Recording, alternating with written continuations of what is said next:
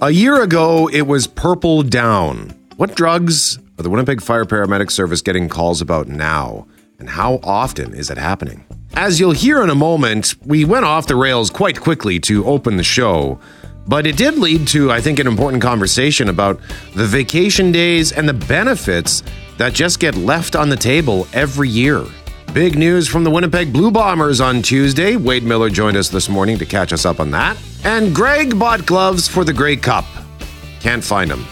So we had fun talking about the stuff that we got, only to immediately lose. I'm Brett McGarry, alongside Greg Mackling and Loren McNabb. We are Mackling, McGarry, and McNabb.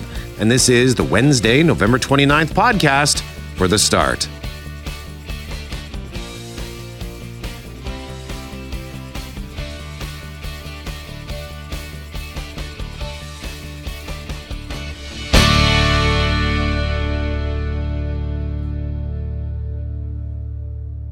It is Mackling, McGarry, and McNabb. Fortier back in the saddle after a couple of days off and master control, burning off the remaining. Yeah, you got any left, Fortier, for this year? Are you carrying any over? Yes, I'm be carrying some over, but I'm also off next Friday and the following Monday and Tuesday. Very strategic I like the way he's been booking his days. But then he worked like Sunday. Like this past Sunday, but then I know, but it just feels like you're not getting the break you're going for. Yeah. It's OT. OT, baby. Give me the money. Give me the money. I actually read a report that was out just recently. Different firms do polls and surveys of staff. And December, it must be such a headache for managers because that's when so many people get to the point in the year and we're all in that boat where you're like, uh-oh. I got these days I need to use. Plus, it's Christmas, or you have a different holiday you're celebrating coming up, and you want the time off. Mm-hmm. And then we're all at the same time going to the boss, being like, "Hey, how are you? You look so pretty today. About my vacation time. Any thoughts of shutting down the radio station for a week in December? Oh, hi. So we can all have Christmas off. I brought this coffee for you. Coincidentally, I have 19 days I need to use between December 1st and the 5th. You better not. I don't. I actually don't. I think I have very few left. I think I've maximized it this year. Well, that's good. And everybody should. Well, don't you get sick when you also read the headlines and you see how many people don't use all their vacation days and you think, what are we doing, people? Yes. Like, we're stressed. We're tired. How many times have each of us said we're more tired now than we feel we've been in ages and we're still not using our time? Yeah. Come on. It's a conversation I had with one of our colleagues a couple of weeks ago. The whole idea of making sure that you take all your holidays and also don't forget about your benefits. You pay a lot of money. If you have group benefits, you may pay for them, you may not. Most of us pay something towards them. Make sure you use up all your things like your massages and your, whatever you might have, massage therapy or chiropractic. I wonder if massage places are busy this time of year for the same thing. Well, maybe we'll have to ask. Yeah, like you get a ton of phone calls. I have 94 massages I need to use again in my 19 vacation days. Exactly. I'll just live with you. I'll just live next to your therapy bed and get like one per day. I have used the benefits before for massage. I don't actually know what the amount is. I know that I went for 2 massages one year and I didn't have to pay for either of them because the benefits covered them. And I thought, I have no clue. But what I would love to do is be able to trade. Like, you can keep the massage this year, but let me use that towards some new glasses because your $250 every 2 years sucks. Yeah, and that's a pretty common thing in benefit. I've never had more than that anywhere I've worked. It's when I had benefits for eyes. Yeah, eyes seems to be the lowest one, and it's so weird we're saying that when we also know we've brought on optometrists this year who talk about the fact that more and more people are having issues with their vision. And kids more and more because of screens and all the rest that we're using. I'm shocked at how many benefit packages don't include vision. I know some teachers that don't have vision coverage. Really? Like whatsoever, at all? That can't be right. Yeah. No. But then I have a buddy who works in BC, and I'm envious of his package. Ours is pretty good, but his is good. He's got like it's like a benefit savings account. Mm-hmm. And so when there's a certain amount goes in there every month. And so if there's a shortfall, say if he needs glasses, and his vision coverage is only so much. If he's got certain amount in this savings account that's attached to his benefits, then he can top it up with that. Or if he needs more, say, massage therapy or physio or whatever, based on something, he can draw upon that. That's neat. That's become a kind of a popular thing in the world of benefits. It would be cool if they had a way to reward, like if you weren't using your benefits, you got a percentage of them back at the end of the year, and or they rolled into the next year in some respects. Like after just taking my kid to the orthodontist yesterday, I'm like, but we didn't use you for like 20 years. Please be kinder with this bill. Yeah, like I really, in a year, I'll use the vision. I'll use, like the vision is guaranteed, because it's what, $250 every 2 years, so that's guaranteed gone. Because I use part of it to pay for my test. It doesn't cover the entire test because I have to. I'm not just getting the basic eye test, but they have to do some extra things because I wear contacts, and that's deemed cosmetic. So that part of the test is out of my own pocket. Because like I don't have to.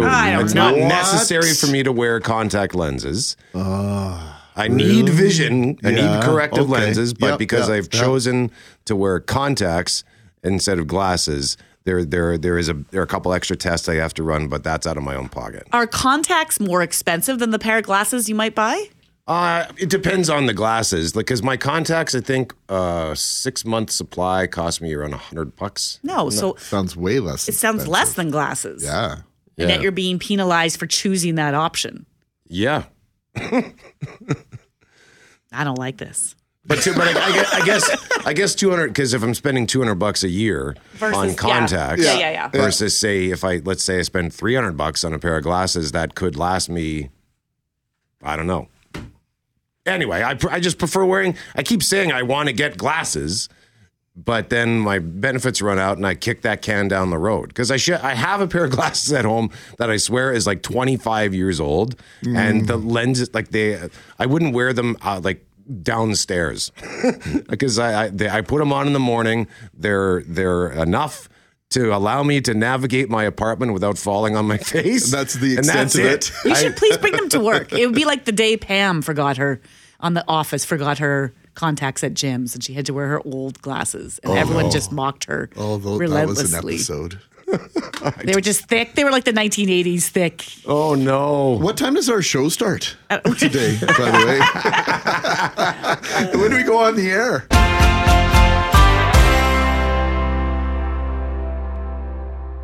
Greg, what did you purchase for the Grey Cup?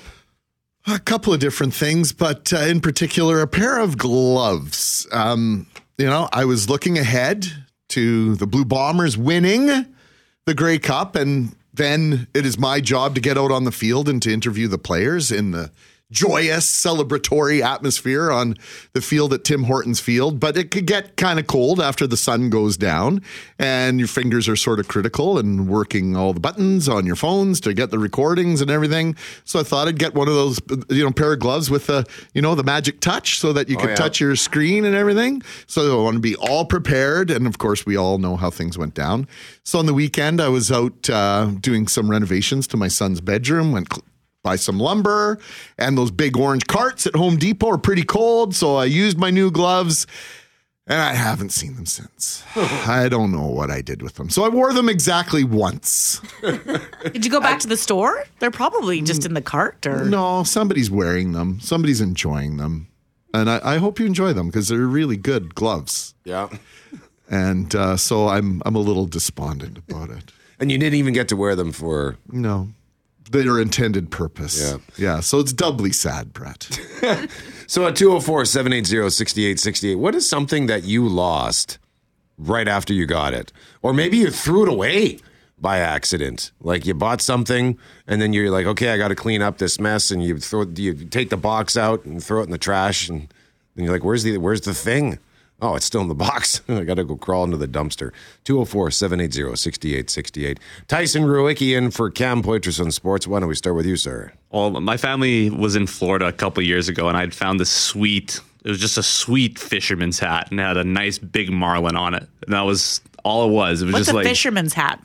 Oh, is that a style or just more that you actually wear it fishing? It's more so about the vibe with it. I got it. No, there's any fishing hat could be You're any hat could be a fishing hat. It's like is it a bucket hat or what? No, just a nice Nice Like a solid, cap. flat, not flat brim, but like a nice, almost flat brim. But All right. I loved it. I bought it right away. I was like, I'm going to wear this hat forever. I'm never going to lose this.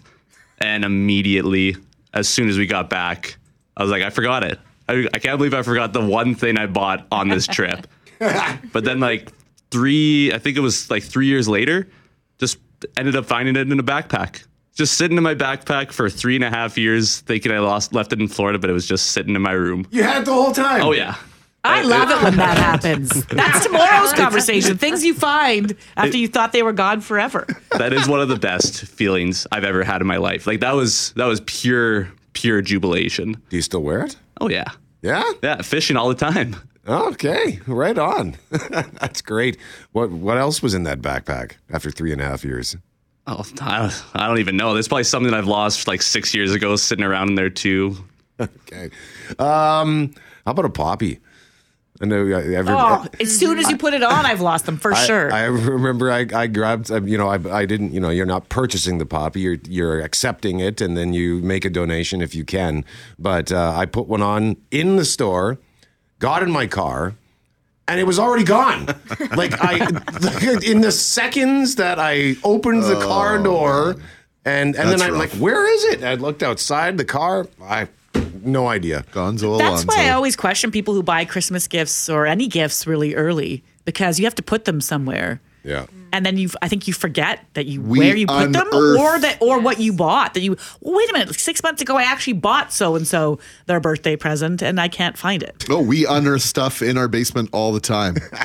This does not fit the person we bought it for any longer. We must donate it now. Oh yeah, all the time. Oh, and by the way, I've since figured out how to keep the poppy anchored, and that's thanks to our listeners who have come up with all sorts of creative solutions. So thank you very much for that. Haven't lost a poppy in 3 years. Sarah, what about you? So mine's a moving mishap. So stuff I had bought within the year for like my college apartment during my last year, and then 2020 March happened. So then moving, packing frantically, trying to just get home, packed up all my stuff, shoved it in the U-Haul. The end. But then when I got home, I just shoved all the boxes into my parents' garage because I was just living at home, so I didn't need any of the kitchen stuff, any of that sort of thing. Then I go to move here to Winnipeg, and I'm unpacking boxes at my apartment here, and I'm like, where is like this box of like kitchen stuff? Like I don't have a cookie sheet, I don't have a frying pan, which I know I had at this previous apartment. And I still have not found where this And it's box. not in the garage somewhere? It is not in the garage. I've checked every time I've gone home. It is the strangest thing. I don't know, because I had movers involved for my Winnipeg to Dryden move, or Dryden to Winnipeg move. So I don't know. We asked them. It's gone. So That's a lot of stuff. Someone's enjoying some frying pans and kitchen stuff. I have no idea. Not a clue. So just rebought. So not a good end to the story. I've got cookie sheets that are like new you can have. I do have because some. they were not used. Forte, what about you?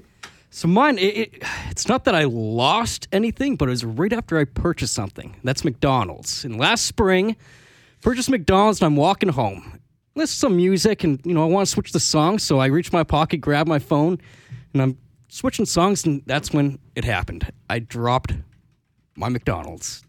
And it landed in a puddle. And the puddles in spring. They're completely dirty, so I freak out. I grab my bag, I get home, open it up, and I was like, yeah, this is not salvageable. Just throw it out. I didn't go back because I was too embarrassed.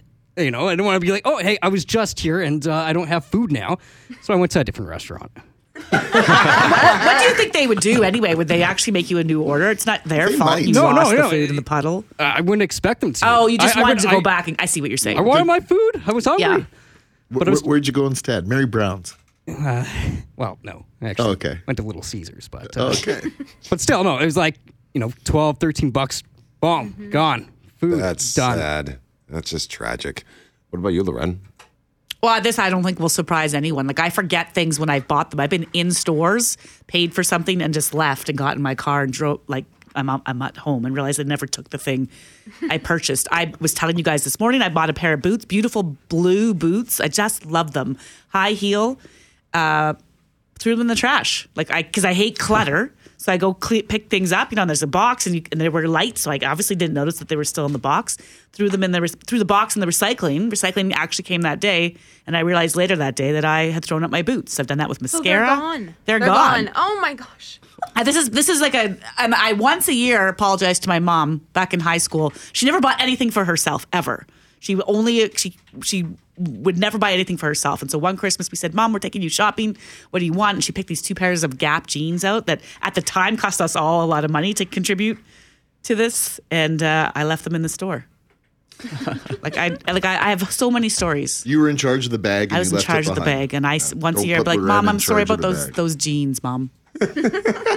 She is not the bag man you want. 204-780-6868. What's something that you got and then lost very quickly, or maybe you threw something away by accident? Tell us your story for a chance to win either Winter Wonderland passes or tickets to see Serena Ryder on December 8th.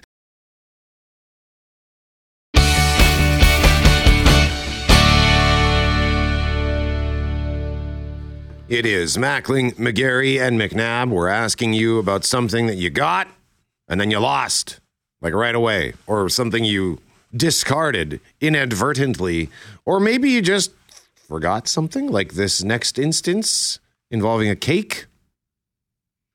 Gone at a flash. Large birthday cake with names of grandkids, kids, spouses, etc. Set it on top of the car. My dad started driving. We found it on the road. A few minutes later, she was mortified. Grandma never got too worked up about anything, but clearly got upset about this. Stuff that gets put on top of the car. Yep. Coffee, Slurpees. I put a wallet. I think I've told this story on the way to Ontario. Had $600 in it. The wallet was on top of the car in Michigan. Did you get it? Yep. We turned around and found it just as a man was picking it up. Like he'd obviously seen it fall off the car. I'm not saying he knew instantly that it was money and he was about to take it all, but what was he going to do? How are you returning cash that fell off someone's car? Yeah, no You're kidding. keeping that. My buddy Rob is Milt Stiegel, like all pro-stitched jersey. Put it on his Santa Fe for some reason. We went to watch the Grey Cup a few years ago. He wore it, put it on Santa Fe, drove away. Fortunately, his neighbor found it on the front street and just had a guess that it was his. So we got it back. Like he put it on top of his car. Like, why wasn't he just wearing it? He was wearing it at some point. And I think because I wasn't wearing a jersey, he decided not to wear a jersey. Something goofy like that. Okay. I picked him up.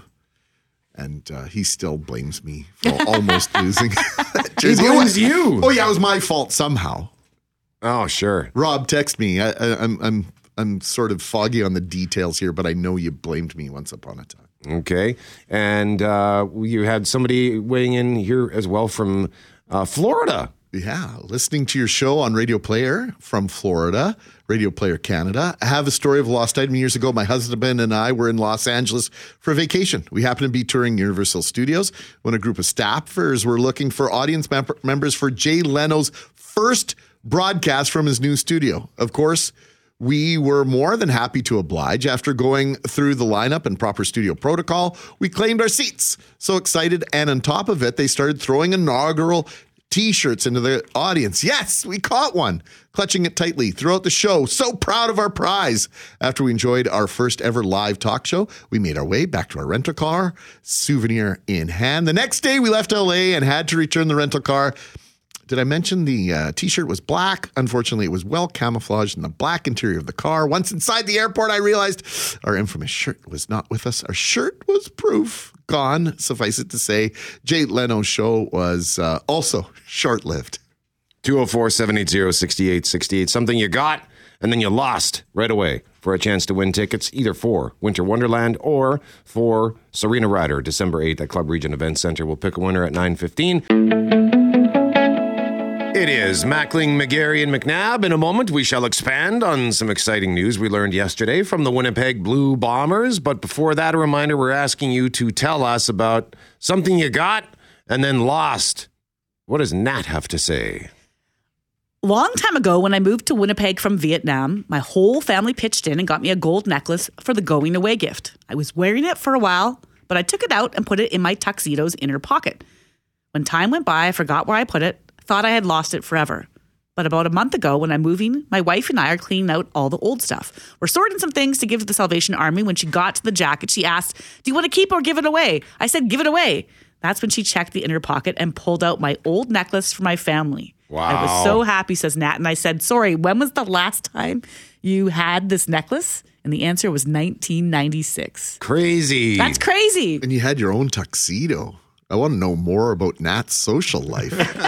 Way to go, Nat. So keep those coming for a chance to win either a vehicle pass or Canada's Winter Wonderland, or pair of tickets to see Serena Ryder December 8th at Club Regent Event Center. In the meantime, we switch gears now. Well, it's kind of a bonus edition, really, of Breakfast with the Bombers, right? Because then that's brought to you by Cooperators. Find an advisor at cooperators.ca, a better place for you. Because 24 hours ago, rumors surrounding the Winnipeg Blue Bombers player management team were running rampant. Yeah, Paul Friesen of the Winnipeg Sun was reporting that his sources were telling him that the Blue Bombers had agreed to new contracts with general manager Kyle Walters and assistant general managers Danny McManus and Ted Gouveia. Just after 1 o'clock yesterday afternoon, the Winnipeg Football Club confirmed the trio, which has helped build the Blue Bombers into the CFL's flagship franchise, had indeed signed 2-year contract extensions to continue their work here. Wade Miller is president and CEO of the aforementioned Winnipeg Football Club. Joins us now. Wade, good morning. Good morning. That was great news yesterday. Lots of conversation about whether or not the Blue Bombers would be in a position. I think it was more financially. I think the speculation with regard to the front office salary cap. Maybe you could comment on that, Wade, in terms of, was there ever a question whether or not Kyle would be back or not? You know what? It makes it very difficult working under that cap for a group that's been so successful and has such tenure, and we're able to find a way to make it all work and make sure that we have enough money for our coaches and make sure we have enough money for everybody that's under that cap. So we're glad to be able to get that done and get all three back. And, when you think in professional sports, this group, along with our coaches, but this group specifically, have all been with us 10 years. There's a reason why we're consistent on the field. It's because of the consistency that we have throughout the organization and football operations. Just before you started playing with the Blue Bombers, the names Bill Polian and Bill Quinter were synonymous with the Blue Bombers and their ability to find extraordinary players from all over North America. And I always think of Ted and Danny in the same way, just their ability to find players that other teams don't seem to be able to find. They unearth some real gems. Just talk about the role that Danny McManus and Ted Gouveia play in all of this. They kind of unsung heroes that work extremely hard and, spend a lot of time on the road, spend a lot of time looking at tape. Along with, we brought in a new scout, Cyril Penn, last year. So there's 3 of them that are working. He's going to be back as well this year. So it's they spend a lot of time doing that work and don't get the glory for it, and spend a lot of time on the road. And that's what they do as a scout and an assistant general manager, and do an excellent job for our organization. So let's talk about some of the people on the team, Wade, now that do get some of that glory that you referenced. That, there's a core group of players that you were able to keep together coming into this season. How challenging do you think that might be going into 2024 to keep a lot of this group on the field together? Well, every year it's the same battle. What's going for us is they all want to be here. It's a great locker room. The players do a great job of playing for each other and the commitment to each other, and that makes it a lot easier to sign guys when they want to be here, and that's a huge thing. And then you add in our facilities is important, but more importantly our fan base, and people, players want to play in front of big crowds, and that's what they do in Winnipeg. We've got such a avid fan base, and that helps. Our players love that. So I think that's going to be an advantage for us as we work through getting everyone re-signed that we can, and get ready for the 2024 season. If you're just tuning in, our guest is Wade Miller, president and CEO of the Winnipeg Football Club. And Wade, we haven't spoken to you since the Grey Cup. How are you processing all of that? Well, it's, that's a tough one.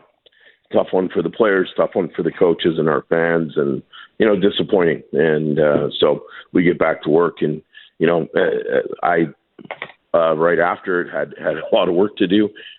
So don't think you process that one. Don't think you ever forget that loss.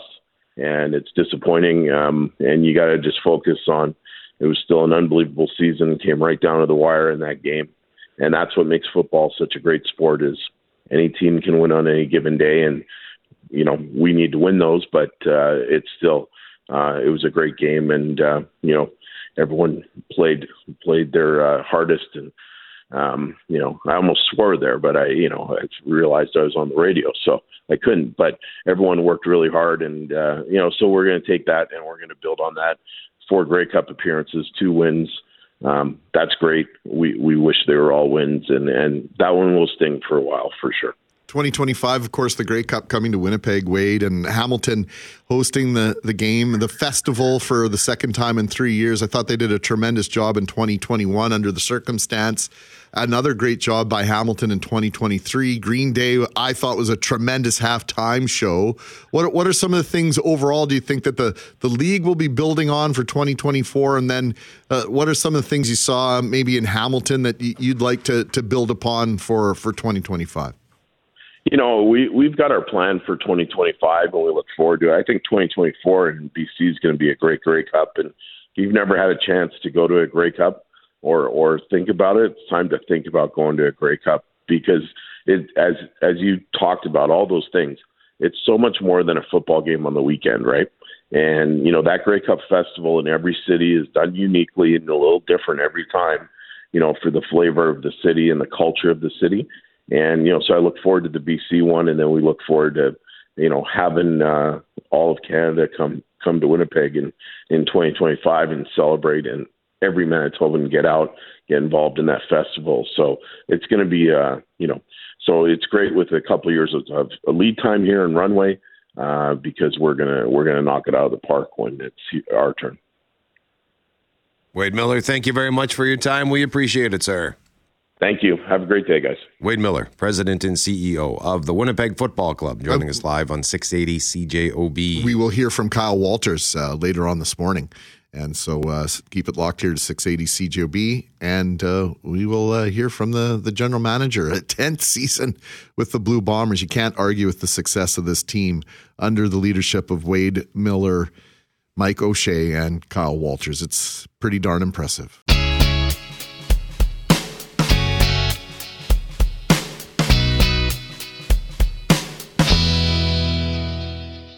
This is a call the Winnipeg Fire Paramedic Service gets every single day, often dozens of times per day. Someone is reacting to something they deliberately ingested, and they need help. So there's all sorts of things we know are out there. It could be intoxication from alcohol. There are reactions to meth, an overdose to meth, or an overdose from fentanyl. Numbers we know right across this country show overdoses are on the rise. Corey Guest is the public education coordinator with the Winnipeg Fire Paramedic Service and joins us now. Good morning, Corey.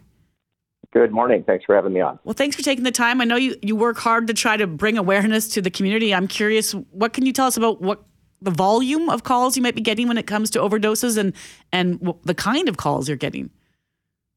Yeah, I think I've been saying for a while that definitely we've seen a significant increase since about 2016.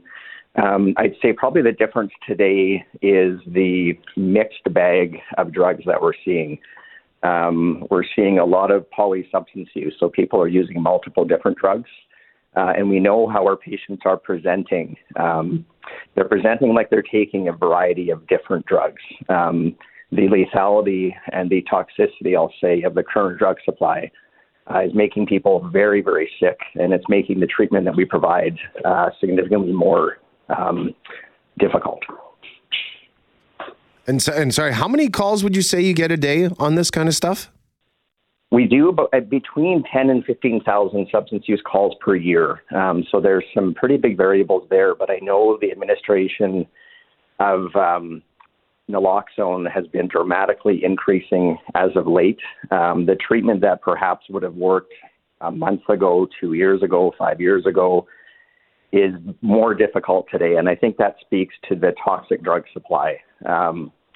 People are getting drugs that they don't always know what is in it.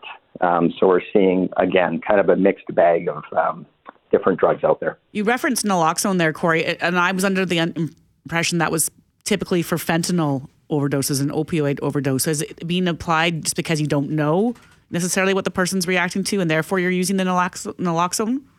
Yeah, so we don't have the ability to actually drug test in the field. So if a patient is presenting like they've overdosed on a drug like fentanyl, or if they're presenting with symptoms of a fentanyl overdose, the naloxone that we can administer will hopefully treat those symptoms and ultimately treat that patient.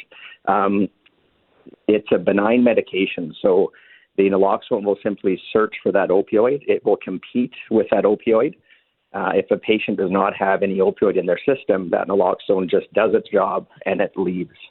The drug supply we know is being cross-contaminated and laced with a variety of different drugs. We're seeing, benzodiazepines. There's a veterinary tranquilizer, xylazine, that we've been seeing in Winnipeg for probably about 6 months now. That does not respond to treatment, and it's making people very, very sick. Corey, this is one of the conversations I think a lot of parents are having with their children, young and old alike, and just getting that whole idea of, we understand at some point you're going to be curious about certain things, and then this cross-contamination conversation comes up, Corey, and the idea of you don't know necessarily what you're taking. Can you expand on that? Yeah, and I think my belief has always been, if we provide fact-based education to our community so our youth and our community can make more informed choices, I think that's a victory. This is a much, much bigger issue. We've acknowledged that the vast majority of substance use and addiction is ultimately triggered by trauma. So that could be anything from, generational trauma, sexual abuse, physical abuse, bullying, mental health issues, homelessness. And I think until as a society we're able to tackle and prevent that trauma piece from happening, I think this response will only worsen. Where, we talk often about where the calls might be coming, Corey, and then the idea that people assume that a certain demographic are the ones that are taking drugs. Where are you seeing this happening? Because we talk about the people who might be on the street, the people who are struggling. You talk about the trauma that's out there. But then Greg referenced the point about youth and young people. Are you seeing a growing number of concerning calls when it comes to, say, high school kids or university age? That's a great point, Lauren. And we can't deny that there's a heavy concentration downtown. But I always will remind the community that folks that don't have a home to hide their trauma or their substance use in perhaps make society thinks that it only happens down there. It only happens to those people. And that's really quite false. We have this luxury, I'll say, in going into the peripheries of Winnipeg, where we see the addiction, where we see the trauma, but people can hide those issues in their big fancy home. We are seeing, I would say, an increase of drug use really across the board. It's encouraging to say that we don't see a lot of opioid use in schools. I would like that trend to keep trending upwards. But I think as, perhaps kids are more curious when we're seeing this mixed bag of drugs out there, I really want the community to know that you really don't know what you're getting. And this, the drug supply of 2023 is not what it was in 2020, 2015. It's a really deadly cocktail of drugs that you are taking, and you don't know what is in it. Corey, the number of locations, retailers, et cetera, that have naloxone and these sorts of emergency supplies on hand, is that growing? And is that their own initiative, or is WFPS out there promoting that? So we have been distributing take-home naloxone kits for about 2 years. The harm reduction communities, the grassroots groups that are out there are doing a phenomenal job. We support what they are doing. I think any awareness, any acknowledgement that this is a citywide problem is a sort of a small victory for us.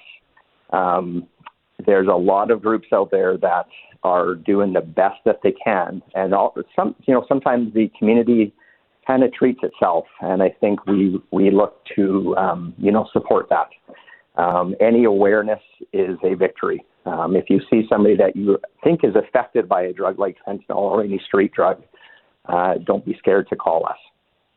Corey Guest is the Public Education Coordinator with Winnipeg Fire Paramedic Service, joining us live on 680 CJOB. Thank you very much for this. We appreciate the time, Corey. Have a great day. Thanks very much.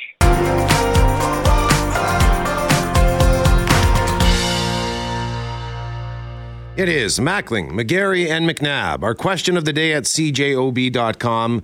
Do you use all your vacation time in a year? Your options are yes, or mostly, or I always have days left, or I don't get vacation time. So you can cast your vote at cjob.com, but we're asking that question, Loren, because as often happens, our first segment, I like to think of it as just, it's our wake up, it's our warm up, it's our easing into the day, and sometimes we just start having a spontaneous chat about stuff, and then we really got rolling when it came to vacation time and benefits.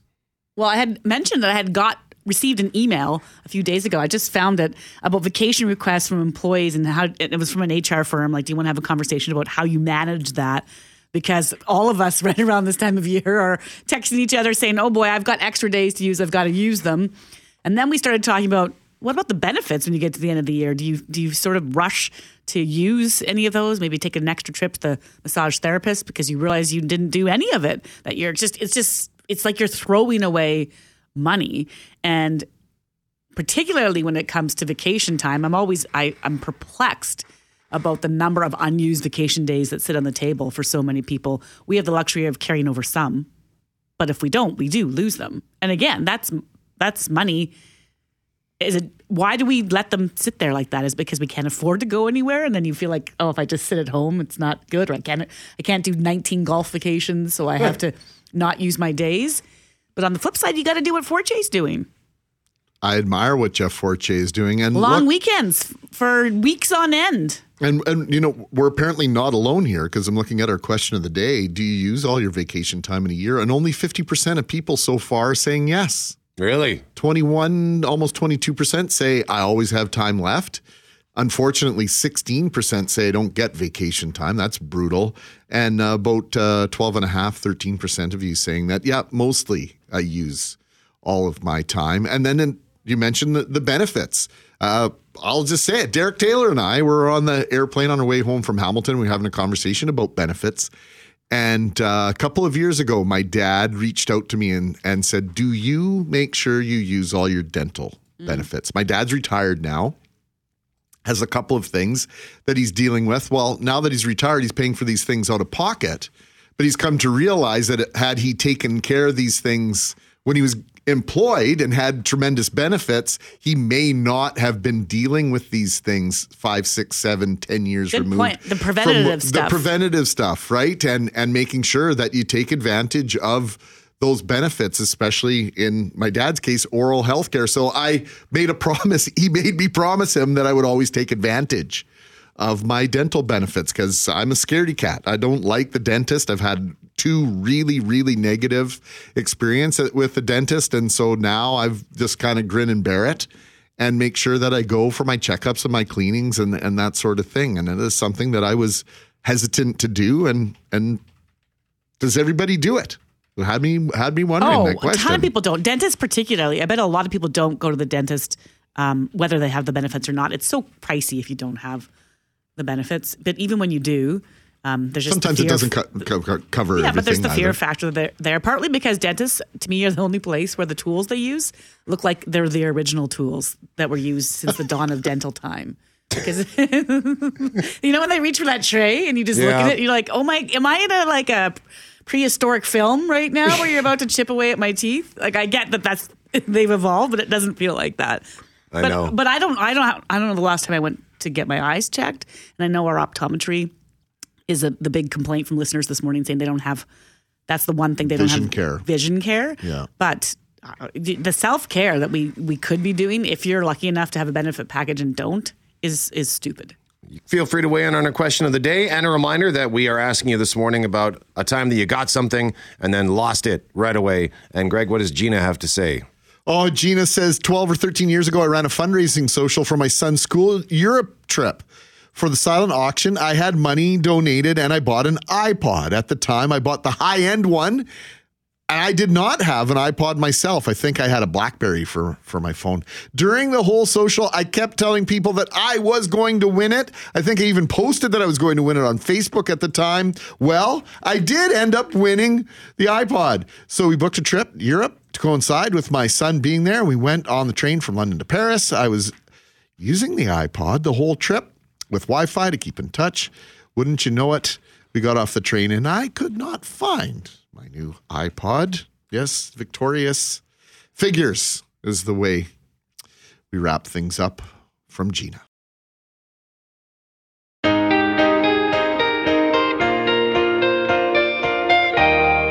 It is Mackling, McGarry, and McNabb. We're asking you about something that you got and then lost. Greg bought himself some nice gloves, some like practical gloves to use at the Grey Cup. Already forgot. And he can't find them. Thinks he lost them. And so we're asking you to tell us a story for a chance to win either one of two prizes. And one of our, this is like our third place. The podium finished, but we've only got two prizes. Lenore from the Oak says, my story for today is about corned beef. I went to the grocery store, did my shopping, came home, proceeded to put everything in the fridge. And as I was doing that, I was cleaning at the same time. And I suddenly realized the grocery store forgot to give me my corned beef. So I took my bill and I went back, showed them I had purchased it, but it wasn't in my bag.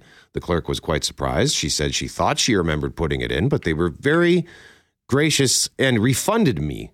So when I went home, it all of a sudden hit me that maybe, just maybe, when I was cleaning the fridge, as I was putting the fresh groceries away, that I could have chucked it in the garbage. Sure enough, there it was, all wrapped up in the garbage. So I very sheepishly took my receipt and returned to the store for the third time and gave them their money back. Good for Lenore. That's pretty honest of you, Lenore, and good thinking as well. Our runner-up today, Greg, is Joan Roberts, who had a pretty touching story. When my father passed away when I was 40, my mother had necklaces containing Dad's ashes made for herself, my niece, and for me. She was worried my niece, who was only 12 at the time, would lose hers, so she put that necklace in a shadow box. Unfortunately, she trusted me not to lose my necklace. Guess what? That is exactly what happened within a month. Fast forward to my niece's high school graduation, and she completely outdid everyone by only wearing one piece of jewelry to her grad. When she was asked why, she said she wanted her grandfather to be there with her. Aww. And Joan sent a lovely picture as well with the necklace on grad night. So, Joan, thank you for sharing that. So you get one of the prizes, but Loren, Daryl Finbogason is our winner today. And I think that's because it had, you and I, we were both thinking, this doesn't seem fair. Daryl says way back in the summer of 75, our parents took us on a driving family vacation to Disneyland in California. We had a camper on the back of the truck, so obviously stopped at campgrounds. We stopped at one in the state of Nevada, and my brother and I were always playing pinball when we could. In Nevada, they have slot machines, not pinball. We didn't think anything was wrong, so put my quarters in the machine, played for about 15 minutes. Then I hit the jackpot. Lights are going off, sirens are blaring, coins are pouring out of the slot machine. The owners come running and kicked us both out with no money. We ran back to the camper to get Dad. We went back with Dad. The owner asks if I can read. Dad says yes. Owner says, read that sign. And at the top of the machine against the wall was a small sign. No one under 21 can play machine. I had to go against the back wall on my tiptoes to read it. That was the sign. I won the jackpot, had it for 2 seconds. Daryl says, oh, well, I probably would have spent it on something stupid anyway. They played for 15 minutes, so you kick them out when they win, but while they're playing and dumping their money into the machine, you're okay with that. Yep. What a scam. Scam artist! But this prize completely replaces that lost jackpot money, Daryl. You're welcome. And then some. A vehicle pass for Canadians Wonderland, Canadians Winter Wonderland, or Serena Ryder ticket to Club Region Event Center. Daryl gets to pick, and then Joan gets the follow-up prize.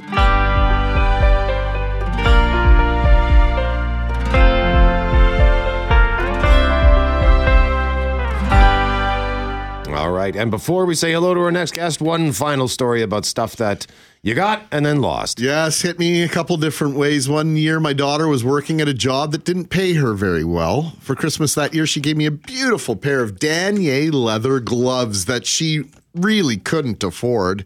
3 weeks later, I was doing a fire alarm inspection at an inner city school. When I went to leave, no gloves. I looked all over. I checked the list, checked everywhere, and nothing, no avail. I have never forgiven myself for wearing those beautiful gloves that day. Oh, this is something I actually just yesterday, Brett, thought I might put that on a list this year, like a nice pair of leather gloves. They seem so impractical for the weather we endure, but I just think it looks so classy when you come in with a nice coat on and you slowly do that like one finger each pull to take your gloves off while you're saying something very, intelligent and, I don't know, looking the part, I know I used to have a nice pair of gloves, and I you can almost never wear them. At least for me, I have bad circulations in my fingertips, so gloves just don't work for me. And I remember it was 15 years ago. I was dating somebody who was like, "We're going to the ballet. Like, you got to wear those big clunky mitts." I'm like, it's minus 25 out. You want me to put on those little goofy gloves? Like, I might as well just wear nothing. But it would have looked so good. Yeah, whatever. It's Suffer for fashion, Gary. Winter. So thank you for that story, and thanks to all who participated. But speaking of cold, not super cold right now, but later tonight, a group of people will gather in a back alley in the Exchange with some sleeping bags and not much more, and they're going to spend the night there, Loren. Yeah, so this group, they're not homeless. They're not part of the vulnerable population, but they do want to experience what it might be like to live on the streets, at least for one night, as part of a fundraiser for an organization that tries to help homeless and at-risk men. That organization is called Pan Am Place. Our next guest is one of its co-founders. He's also going to sleep outside tonight with other partners and staff from FH Black & Company, Chartered Professional Accountants. We say good morning to Harry Black. Good morning, everyone. Before we get into what's happening tonight, Harry, tell us about Pan Am Place. Yeah, sure. Thank you. Pan Am Place is an organization that we started 10 years ago. In fact, this is our 10th year anniversary. August 2013 is when we started. It's a home for men that would otherwise be homeless. It's as simple as that. You think of your home, that's what Pan Am Place is. We provide our men, up to 20 men at a time, a place to live, which is a place to sleep, a place to eat. They prepare their own food. We have a gym right next door. That's the Pan Am Boxing Club. They participate in the workouts there for sort of physical and mental relief. And then we mentor them. We coach them, just like we do over at the boxing club. We coach them through their day-to-day struggles, which do often include past addictions to drugs and alcohol. Harry, I have to say, I think I remember your very first event like this one. Just maybe talk about a success story of someone who spent time at Pan Am Place, and, name names if you want or not, maybe just some circumstances that changed dramatically for someone that passed through those doors. Sure.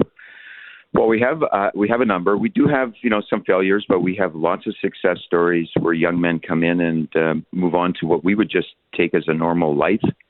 One fellow in particular is over working at a fitness club where he helps others solve their fitness issues. And I mentioned him in particular. He had alcohol addiction, and he has been dry for a number of years now. But he's actually come full circle back to us and is now an employee at Pan Am Place part-time. So he carries out a full-time job at Good Life, in fact, and then comes over to us and spends a day to 2 days of time with our men, where he's used to be a peer. He still knows some of the young guys that are with us now, and he's now acting as their mentor towards leading a clean and sort of just more of a normal life. So I think a really simple but dramatic story about how someone who was homeless, struggling with alcohol daily, who now is able to carry on a normal and happy, satisfying life like we all hope to enjoy. So the fundraiser is Cold Nights, Warm Hearts. What's happening tonight? How does it work? Well, it's really simple. If you just want to close your eyes and pretend what it's like to be homeless, that's what we'll be doing tonight, starting at 8 p.m. And we've done this a couple times before. In fact, we picked a winter night that turned out to be the coldest winter night in the year. was something close to 40 below. Tonight won't be like that. But we basically just assume the role of not having a home to go back to sleep. We being 15-ish plus 15 employees plus another 10 or so partners are going to come out and join us in the laneway. The rules are simple. They're at 8 p.m., stay till 8 a.m., sleep as best you can on the ground. We're allowing, just like you would if you were homeless, if you had a sleeping bag or a carpet or cardboard, some blankets, and you just sort of eke it out in the laneway. It's somewhat protected in there from the winds at least. And in terms of food or beverages, the only things we'll be able to consume will be what people bring by, were they to be walking by or come down purposely to donate something to us. What if you have to go to the bathroom? What would you do if you had to go to the bathroom if you're homeless? It would be to sort of seek out a public store like Tim Hortons. We've done that in the past. But, we have agreed to leave the side lane doorway open into the Pan Am Boxing Club.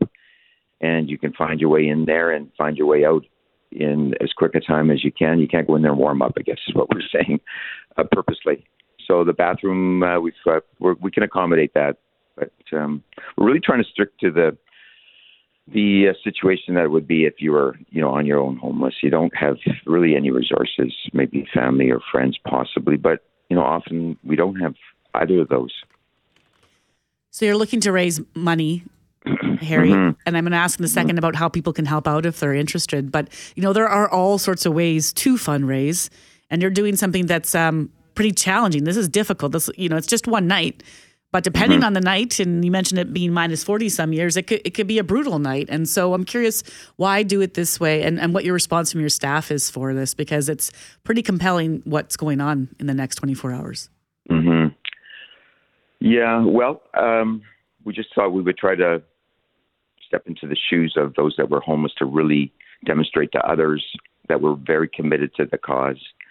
And it isn't, honestly, it's not about awareness of homelessness. I think we all are extremely aware of the homeless situation in Winnipeg and across the country. It's constantly being referred to. So we're really not trying to generate any more awareness about homelessness. It's really simply to be dramatic, in a dramatic way rather, raise funds for our organization that does something right in the center of the exchange, right in the center of Winnipeg. A huge need. We have a waiting list for men. So we thought pick an activity that is exactly what homeless people go through. Show everyone else that we're committed to trying to live a life for a night, at least that way. And that might be enough to cause people to come down and donate to us. Tonight? Donate. Sorry? Go ahead, Harry. Yeah, either donate directly on site, come down and visit us in the laneway between Pan Am Boxing Club and Pan Am Place, which is right on the corner of Arthur and McDermott, and it'll be easy to find us. Or you can go to our website at panamplace.com to donate. There's a link there.